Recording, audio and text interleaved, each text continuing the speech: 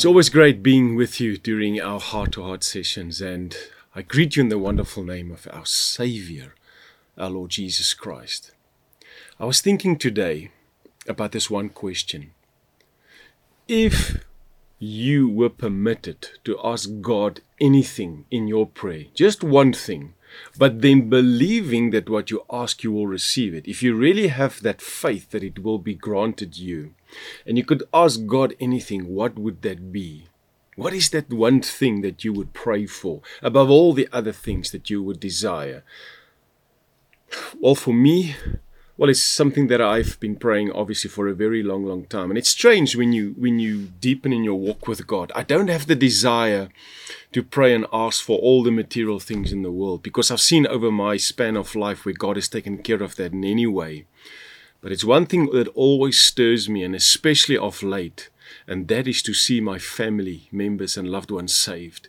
It lays really heavily upon me, because I know some of them are not saved. And this thought just crossed my mind. Do they comprehend what actually lies beyond this life? To die is one thing, but do you think it's the end of something?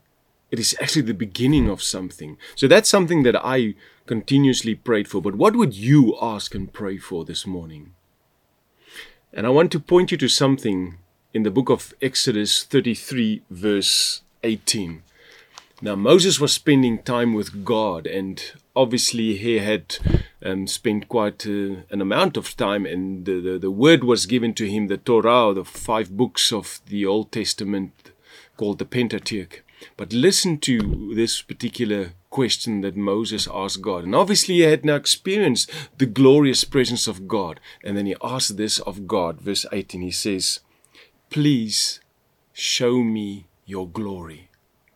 That was Moses' desire. Heavenly Father, Adonai Elohim, show me your glory. We often just use this word glory, but do we really know what it means? In Hebrew, the word means, if I just want to get it right, it's kavod. And it means, and it's got quite a few significant meanings, but in essence it means it's a weighty heaviness of God that comes upon you, that you certainly experience the powerful anointing and presence of God. And part of that explanation means this, that God comes and He covers us by His glory. You see, there's a veiled glory and an unveiled glory of God. Now, the glory of God cannot be unveiled.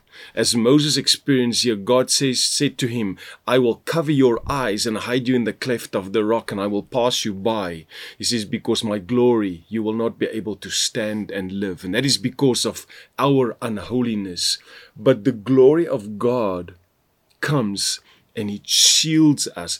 It's like God puts His hand upon us and in front of us and all around us. God's glory protects us and covers us. What is it? Knowing this now, if you have to rethink the question, what would you pray for and ask in this day? The one thing that you would want from God.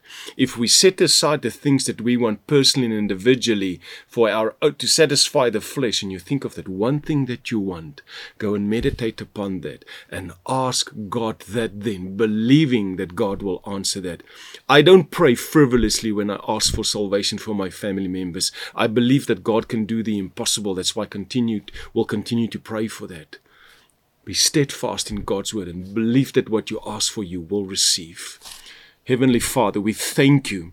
We thank you for your glory that covers us, Lord. Lord, we thank you for that time that we're going to spend eternity in your glorious presence. Cover us in this day with your glory, and this precious person that is listening to today's heart-to-heart, Lord, stir in their hearts the thing that you want them to ask you, because you desire to give it to them. And may we believe then that we ask, we shall receive it in Jesus' name. Amen. Be blessed because you are blessed in Christ, and then go and be a blessing through Christ our Savior. Amen. Did you enjoy that? We would like to connect with you and share much more with you. Just click on the link below and follow there, and it'll open up a whole world, a whole new experience of God just to bless you. We love you.